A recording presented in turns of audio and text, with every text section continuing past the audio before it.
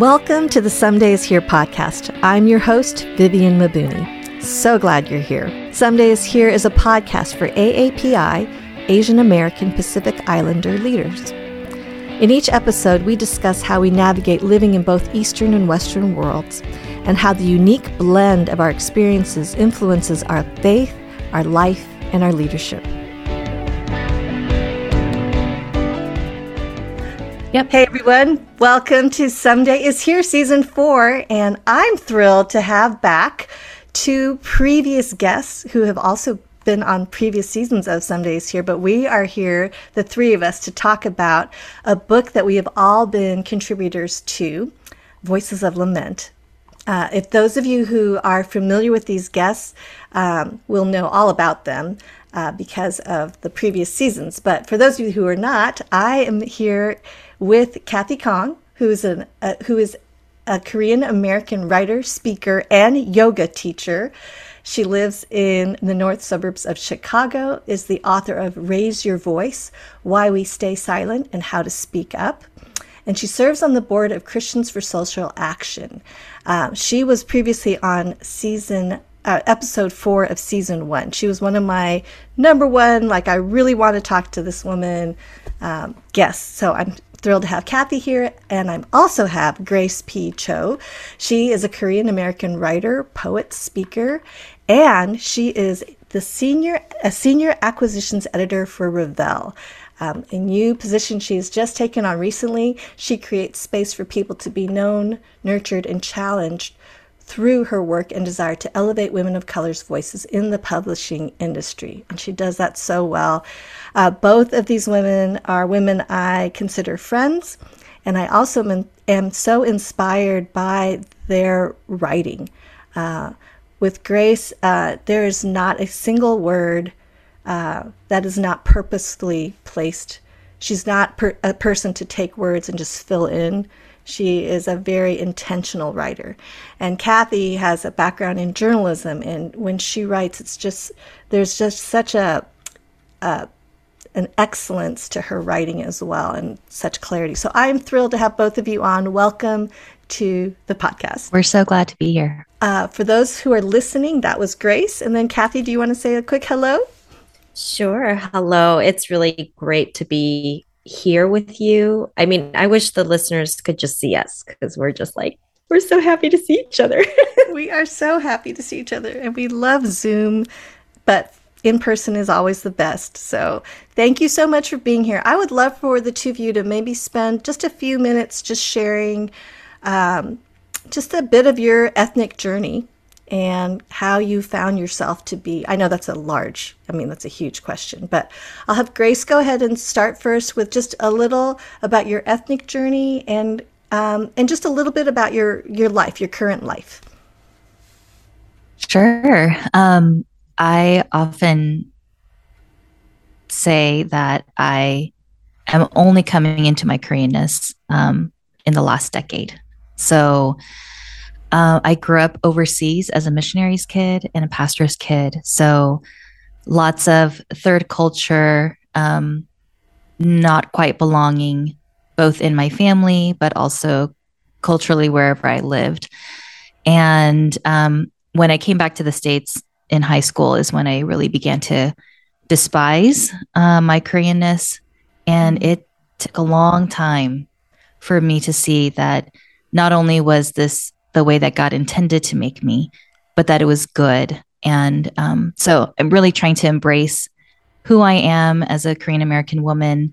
And what does that mean? I think for those of us who are children of immigrants, how we define our identity as, Korean Americans or Chinese Americans, it depends on where you are and how you're choosing to define that. So every journey is different. And I'm trying to hold whatever goodness that looks like for me in my place. I live in Southern California, where there are a lot of Asian Americans and Korean Americans. And so how do I define that for me, my family, my kids? And I'm still learning. I'm learning to, right now, Kathy is wearing a hanbok, and I love that. I think I used to be embarrassed, and there were just so many things I didn't like and wanted to get away from and become quote unquote Americanized. And now I'm recognizing that there's so much beauty and depth to my culture and my history. And so I'm learning to embrace that. So that's a little bit about my journey. That's great. How about you, Kathy? I am not in Southern California. I wish you were. I know, I know. I am in the Chicago suburbs and I've lived in this area since I was 8 months old. So I immigrated with my parents when I was 8 months and carried a green card until maybe about 15 years ago when I became a US citizen. So my understanding of being Korean has always been a core part of my identity. It was always part of the story my parents told me about who I am. But how that was expressed and appreciated or loved has waxed and waned and changed over the years, really depending on situation and circumstances. So I really didn't think anything of my ethnic cultural background until we moved out of the Chicago city proper into the suburbs when I was in second grade. And that was my first awakening into like, why are there so many white people? It just was a different experience having first started school in Chicago and then moving to the suburbs. And we did not live in an area where there was much racial diversity. So, socioeconomically, looking back, there was that diversity definitely, but otherwise, not as much as what I had grown accustomed to. And, you know, I'm now in my 50s, and the embracing and the actual physical wearing of my cultural identity continues to shift and change with the availability of that in the world around me, the acceptability, you know, K-pop, K-drama, all that kind of stuff, but also in wrestling with what does it mean to be a Korean American in the Asian American space, in the woman of color space, in the POC space, is that those labels can be very powerful, but also very limited. Oh, that's so true. And I love that for both of you. I glean so much listening because when there's language, there's validation of the experience. And so even if it's not exactly the same, it's learning to navigate through having the experiences validated and terminology to be able to begin to understand, okay, there is something really beautiful about our Asian American or AAPI community. There's solidarity in that, and it was formed for the purpose of solidarity.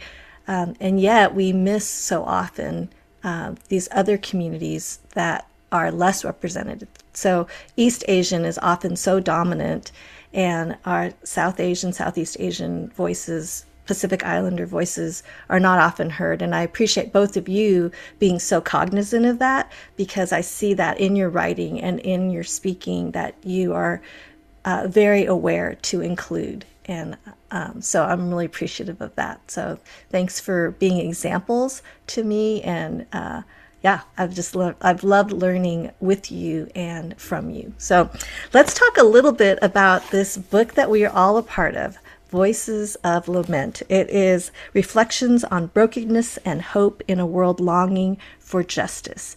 And our mutual friend, Natasha Robinson, was the editor of this incredible book. And she brought together, I believe it's 29 women of color to contribute to a book that really is a reflection on Psalm 37. And each of us took different parts and contributed. So I would love for each of you to share what you contributed and why you decided to take part in this writing project. Well, I've known Natasha, and so I felt like I couldn't say no. So as a friend, right? Like, right, as a friend, when a friend asks you, can you, like, I would love for you to be a part of X, I tend to, and I think we as women, women of color, particularly when we see something, we want to elevate that, and we want the other person, we want our sister to win. So when she had this request, I was like, oh yeah, sure. And in retrospect, and I've told Natasha this, I didn't know what I was saying yes to. Because a lot of the compilation type books, you like submit your thing and then that's it. But what she tried to do and did was create a community. And, I did not show up for very many of the Zoom calls, but she had Zoom calls scheduled regularly for everyone. She had a retreat for authors that I couldn't go to. She's really tried to bring our voices not just together physically on paper for this book, but really to have and create a space for us to learn from one another in real life, like as we are doing the writing or struggling through or checking in.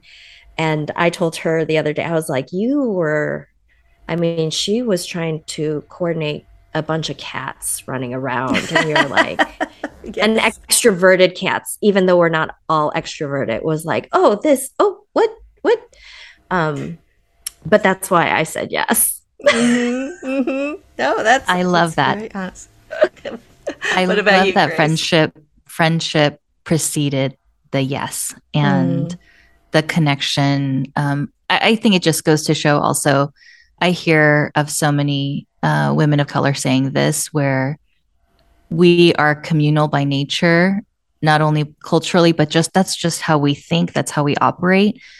And so it wouldn't have maybe even been a second thought. Like what you said, you didn't even know what this project was going to be about, right? But you already said yes, right?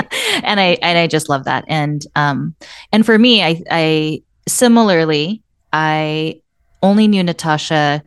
I didn't know her then as well as I know her now, but just a project to be with other women of color was such a draw to me. I have not been, and I had never been in a space like that until that point. And particularly because this project started during the pandemic, to find a space where it felt I could come and be known and be seen without a lot of explanation.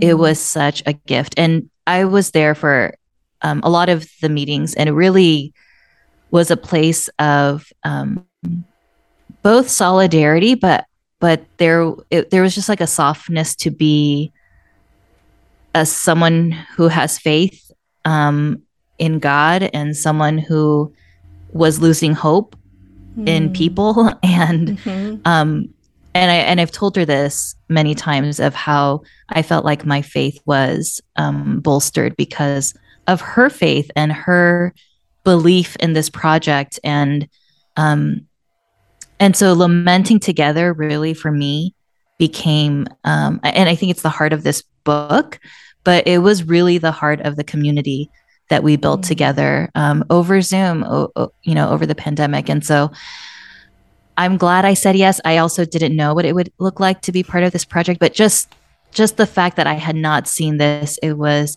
intriguing enough. And it's like when you don't know that you're hungry for something, and then you smell it and you're like, oh my gosh, I actually am so hungry. So it was a little bit of that, and being so filled by our times. Yeah, I'm similar to you both as well. I had met Natasha back, in the early 2000s or so, 2000, maybe 8, not 10 or something. We were part of the Synergy Conference Carolyn Custis James had put on, and we had met attending the Synergy Conference. And shout out to Carolyn Custis James. She was the first person I read who wrote about the Azer warrior, and just the idea in Genesis 2:18, where it's not good for man to be alone, I'll make a helper suitable for him. And the helper is such a strong Hebrew word the word's used 21 times in the Old Testament, and 16 of those times is in relation to God as a strong helper, and often in the context of military battle. So Azer warrior is what the Hebrew word helper is, Azer. And I think of her as an Azer, and I think of the women who contributed to this book as Azer warriors. And so I wore my necklace, my Azer necklace, in honor of today as well, because I think that we, in so many of our communities of color, women are often viewed as helper in a weak form. Like, we're the ones that, pour the tea or clean up, or we're in the kitchen cooking, or as my husband's grandmother, Okinawan grandmother, when she would fix a meal, she literally sat to the side and everyone else ate. And even when it was just me and Darren, that was what she was accustomed to. She would move from the front seat of the car and move to the back seat of the car whenever, one of her grandsons was there. It was just this understood sense of helper meant less and lower. And I think that there's a strength that comes with our all sharing quite vulnerably our stories, but there's this strength that is this through line to me, strength in the Lord and strength in community, and drawing strength from those who've gone before us, and drawing strength from one another, and all of us with our eyes set to help make it better for the coming generation. And so what I loved about the vision of this book was how it was intergenerational, how it was international. It wasn't just North American Christian women writers, but it was women from other parts of the world. And that picture to me of recognizing that God is not an American. Jesus wasn't a white man, and Jesus didn't even speak English. What? All the days he walked the earth. Oh my goodness, how amazing, So the original Bible is in Hebrew. So there's that. Not the Bible, but the Torah and everything. You guys know what I'm talking about. Anyway, well, I would love to hear about your writing process. Like, how did you decide to write what you did? What was the inspiration? What was the process for you? Oh gosh, I'm trying to remember what that process was like, because honestly, Grace, you mentioned this came together during the pandemic, and so I don't know about the rest of you, but the last couple of years are just kind of a fog. And I know for me, I was just in a really hard place managing my depression and anxiety. And so the writing process reflected that. It felt like I was trying to dig and unearth something that I was afraid to disturb, because I didn't know what might happen when the words started to come out. Or the flip side is that the words would come out, but I wouldn't feel anything, which was the numbness of my depression. And then because we're talking about lament and hope, but also lament, it just felt hard to go there for me. And so my process was procrastinate. As all writers do. Right. Yeah. It was not this beautiful, like I sat and every day was like, oh, I'll just get, a couple more words down. It really wasn't that. It was very much like, let's see how far we can push this deadline, Natasha. So sorry. It's like finals week where, everything's all clean all around you. It's like, I'm supposed to be doing this, but boy, I think I've seen some of your Twitter tweets. Yeah. Like, all of a sudden the bookshelf is organized, my stove is cleaned. The pencils are lined up. I've cleaned the leaves of my Monstera plant. Like that's when it gets really bad. But that was the process, was just sitting down and just feeling like, I don't know if I want to allow myself to get angry and allow myself to get into this psalm and really feel that. And I think that's part of the invitation for the readers as much as it was for us as authors. Yeah. Did you know Scout Bassett is an elite sprinter, triathlete, paraplegian, and UCLA graduate? Who is she? Scout became the fastest American of her classification ever to run the 100-meter dash for the U.S. And she teamed with American Girl to have a doll created after her. Scout lost her leg in a chemical fire as a baby in China. As a 7-year-old, she was adopted from a Chinese orphanage by an American family. She grew up in a predominantly white town in Michigan and had no friends or role models who looked like her or had a disability like hers. However, her most painful life experience occurred during the pandemic when Scout faced overt racism at a local grocery store. She used that event to not only fuel her athletic goals, but also to become a voice and role model for other Asian Americans. In her words, quote, "Representation really does matter. We cannot aspire to the things that we want to be or that we don't even know we might want to be until we see someone else doing it," end quote. And that's this week's Did You Know? For me, I think everything comes in pictures for me in my head. And the first, when she had read Jeremiah about the wailing women, the thought that came to mind was, and I don't know if I've seen it in a Korean drama.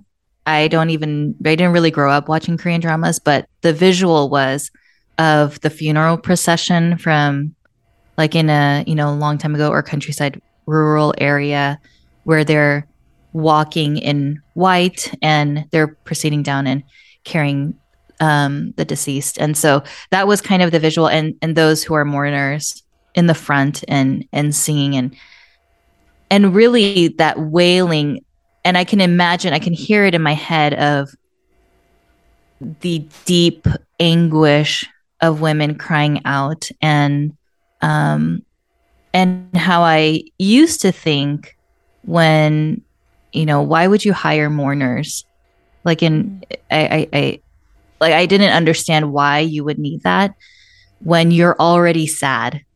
But recognizing how sometimes, and now that both my husband's grandparents passed away during the writing of this book, and having gone through that process so intimately during the pandemic, though they didn't die of COVID, it was helpful to remember that sometimes we need someone going ahead of us to do the wailing and to do the crying, so that those of us who are processing or we don't even know how to process, we can do the same thing. So I think remembering that imagery and then having done that very thing to walk the family. I had done the burial service for both grandma and grandpa when they passed. And so it was really that walking to the end, right? Saying goodbye and walking them to the door.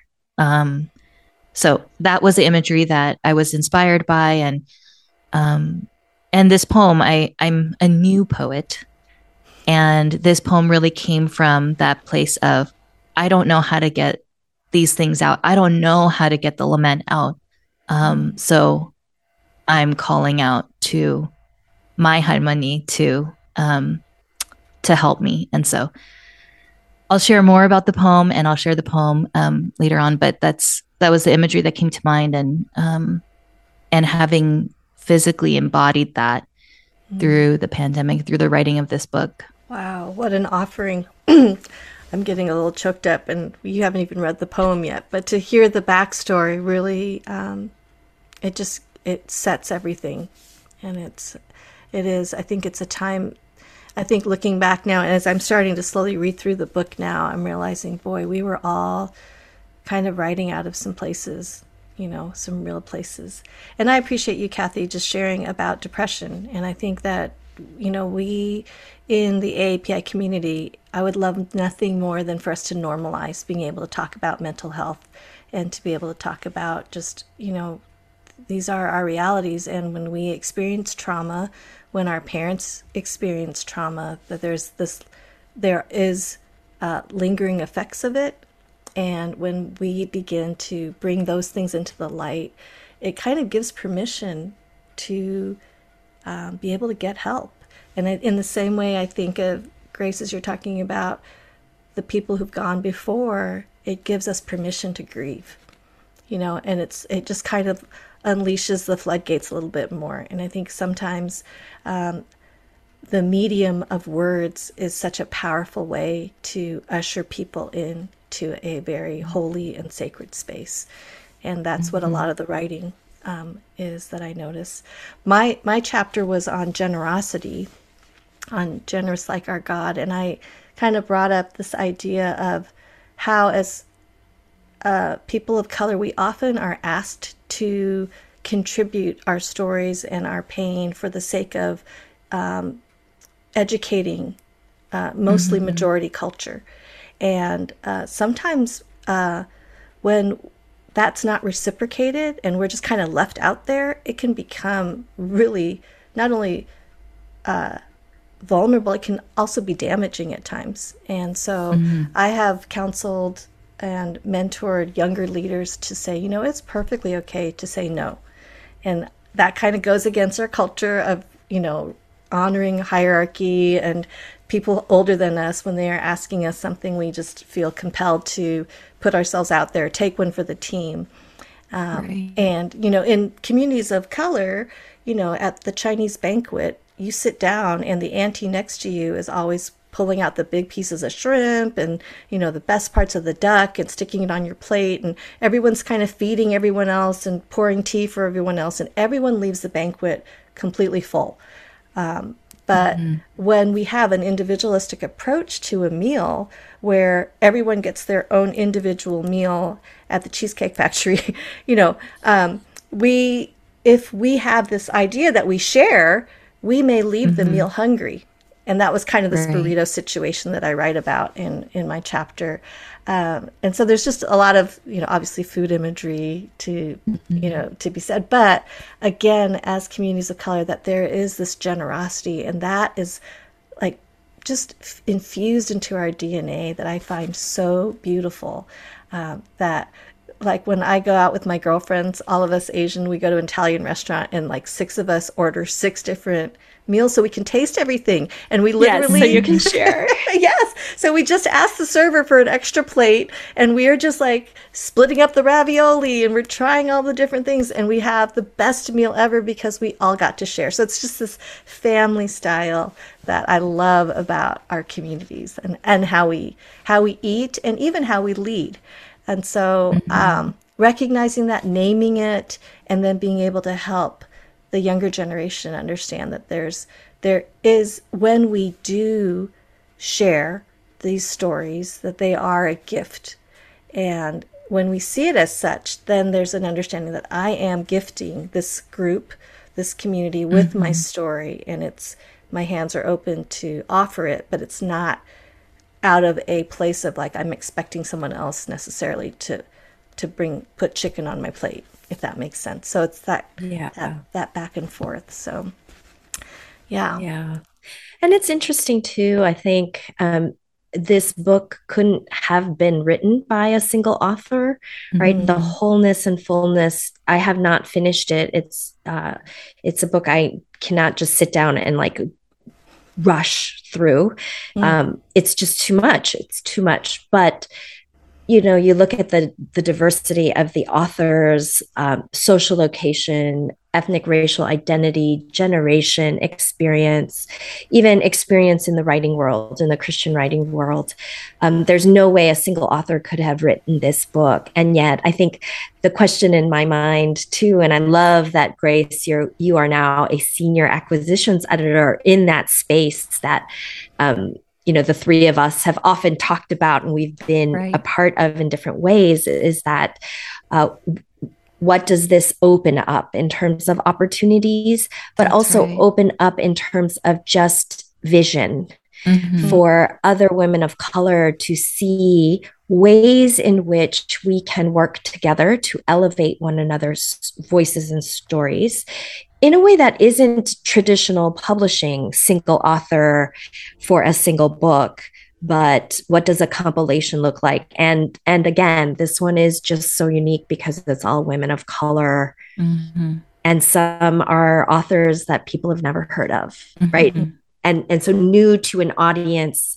So a lot to think about even as I engage with the book as a reader. Yeah. Mm-hmm. And I think it goes to show the intentionality of Natasha's leadership and mm-hmm. her vision for us mm-hmm. As a group, and her vision, like what you were saying, beyond even this book, for the publishing industry to be creative, to mm-hmm. imagine outside of what they've done already, and then for other women of color writers to imagine themselves in these rooms in book form even. Mm-hmm. So I love that, and I think I was really inspired by that, and I really hope that people can have their minds blown, not just from the content of this book, but how it will impact beyond just readership, but the industry itself. And yeah. So good. Well, my understanding, Grace, is that you are doing the audiobook. Is that correct? Yes, I am.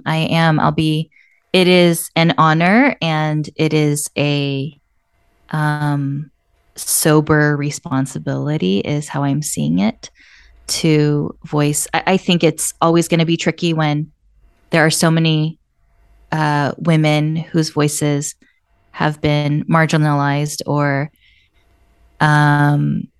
been silenced. And so to be the one to voice the book, I recognize that it's not our highest hopes, right? Mm. It would be great if we could all voice our own pieces. So I think that there's that reality, and also it's an honor to do it on behalf of us. I'm so glad. I mean, honestly, of all the voices, I'm glad it's yours, Grace, because you have a calm to your voice. You're easy to listen to, but you also have strength in your voice. And I think it's the best combination for the content. So I'm thrilled when I heard that it was you. I was like, yes, so good. So good. Yeah. Well, speaking of, the content and sharing, Kathy and I would love to hear you share your poem. You could have it be like a practice for the audiobook. Sure. But tell us about the poem. Tell us a little bit about the backstory, and then I would love for you to share it. Well, I want to highlight the drawing that was done.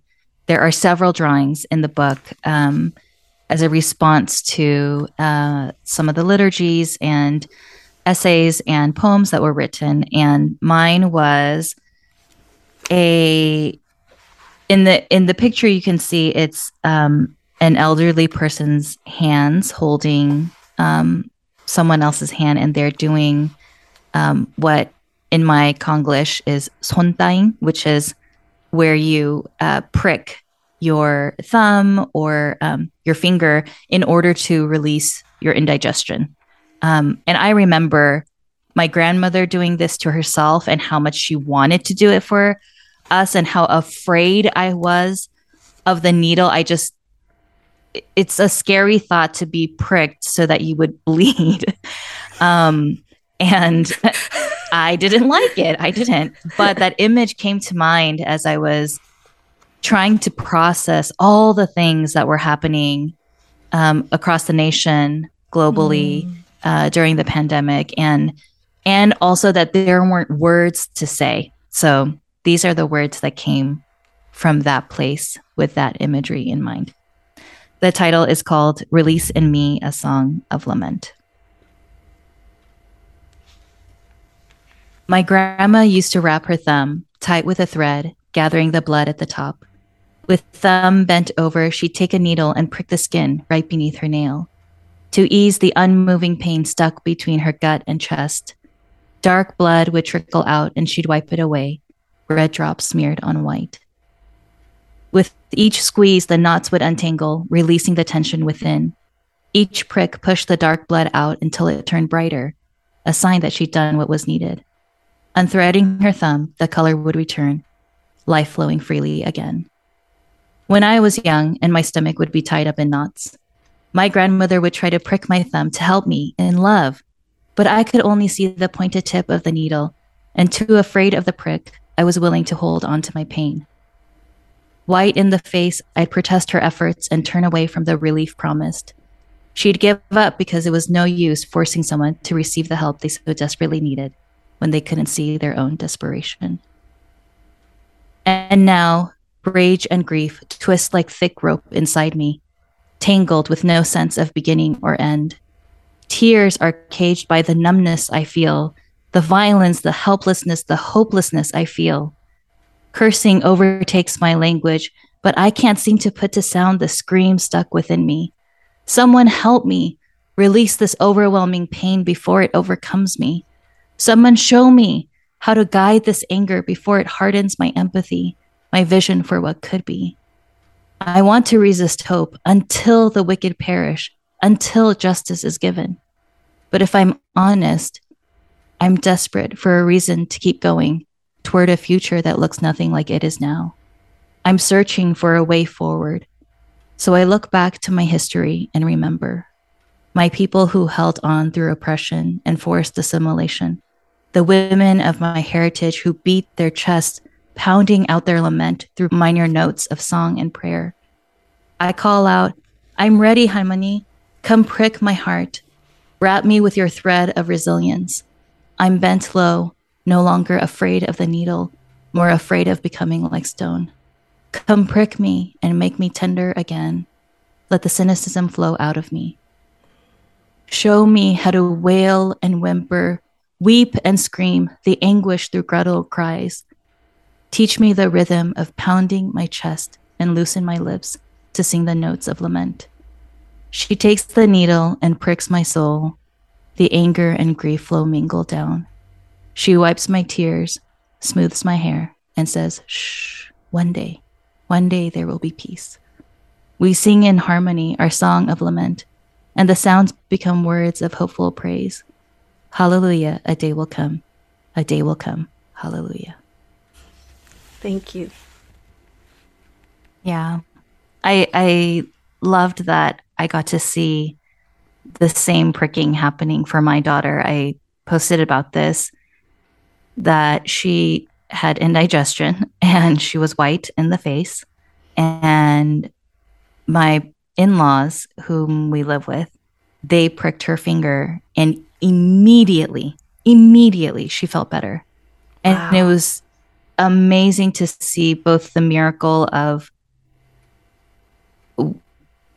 Eastern medicinal, ways, and to see that that's exactly what happened for me through the community that was created from this book, is that other people going first, other people telling their stories, other people crying, other women sharing and their anguish and their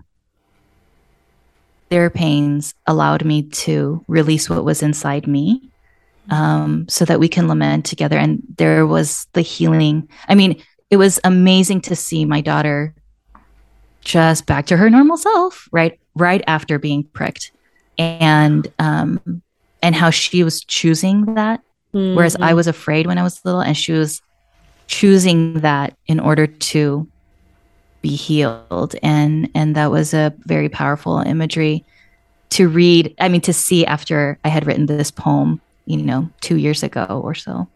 Wow. And it's such a beautiful kind of generational story, and tracks also the pain, I think, for all of us as women of color, whether it's through enslavement, migration, this back and forth of what is normal, what is right, how do you go about healing, what does that look like? And for listeners whose only experience of Korean culture is K-drama and K-pop, there's this, a complete lack of understanding. We're not, we are beautiful people, but we're loud people. We are very expressive, and so many of those traditions, the music, the dance, the funeral procession, are also linked with practices that were not allowed, right, in Christian white circles. That and so that sense of like the procession of people wearing white, and how white means different things in different cultural contexts, right? And so for me, the idea of wearing white at a wedding was really disarming, because white was so associated with funerals to me. It still is in a lot of ways. But that sense of that, like the loud, guttural, chest thumping, like I have heard that. I've been around that, and I think I have done that and not recognized myself in that. And so that image of your daughter saying yes right away, knowing and fully trusting that process would bring release and healing, is so powerful and beautiful. Yeah. There's good pain and bad pain. Like if we hold on to it, we will be in pain. And being able to be willing to be under something that will actually relieve the pain is a good pain. It's like getting a crown for your tooth. It's like, it's just going to be painful regardless, but one is going to result in health and the other is going to result in further complications. And so I do think about how God has set up a way for us to grieve well in order to make space to be able to extract the things that are good. And so for all the things that have been so wrong and so harmful and bad, there's the grieving, and then there's also the redemption piece, I think, that comes in. But there's a process, and I love that how this book, your poem, it kind of ushers us into that space of like, we have to look at our history. We can't turn away and pretend it didn't happen. That's going to result in further decay and destruction. It's bad pain to just pretend nothing ever happened. But if we look at it square, that there actually can be a reckoning and hopefully a healing, possibly reparations. It's a part of this way toward a healthy future for all involved. So I think also the idea of lament and hope together, I like that it's in the title of our book, but also that when it almost felt foolish, it does always feel foolish to hope in the face of tragedy, in the face of grief. It feels like a slap in the face to say, like, hope in the Lord or something like that, And it was my struggle with, what does that mean, God? What does it mean to lament and hope? And what are we even looking forward to if one day it'll be made right? But what about right now? And how do we, so in that wrestling, it was that idea of, one day, one day it will be made right one day, and so we can keep going toward healing, toward hope, and that it's not foolish, but that we have a God who sees and cares. And one day, like, I think that idea of looking forward and knowing that it's not just all going to hell was that I needed that. I needed someone to shush and comfort my soul and say, this is not for nothing, and so the lamenting, how we get to hope, or lamenting is an act of hope. because through it we are grieving, we're going through the process of grief, and that allows us to be human and be tender to hope. Yeah, such a great perspective and truth. So thank you. Woo. Well, friends, we've kind of gone everywhere. I would love for listeners to know how they can continue to connect with you and learn from you. So please share maybe anywhere that they can find you, and if there's any projects they're currently working on. Listeners can find me on primarily Instagram and Twitter. My handle there, both spaces, is the same, at Ms. Kathy Khang, MS Kathy Khang. And by the time this airs, hopefully we will have a title. I'm just turned in the first attempt at another book with a co-author and friend, Matt Michelatis. So we don't actually have a title yet. So we'll just call it The Book that Kathy and Matt are working on. And Kathy has a very clean stove right now. It is just for the record. But we're excited. We will be promoting all those things. And of course, everything will be connected in the show notes as well. But how about you, Grace? You can find me at gracepicho.com, and I am at Grace Picho on all social media platforms. That is wonderful. Yeah. I love it. Well, thank you so much for being on the podcast again. So fun to have you. Yes. And I'm sure this is not the last time too. So thank you so much. Thanks for having us. Someday is Here is a production of Ivy Media Podcast. It's produced and edited by Angie Elkins. Show notes and graphics are by Nikki Ogden. And the original music is by Joseph Patrick with Passion Net Productions. I'm your host, Vivian Mabuni. To learn more about the Some Days Here community, check us out on the socials at Some Days Here Podcast or at Viv Mabuni on Instagram.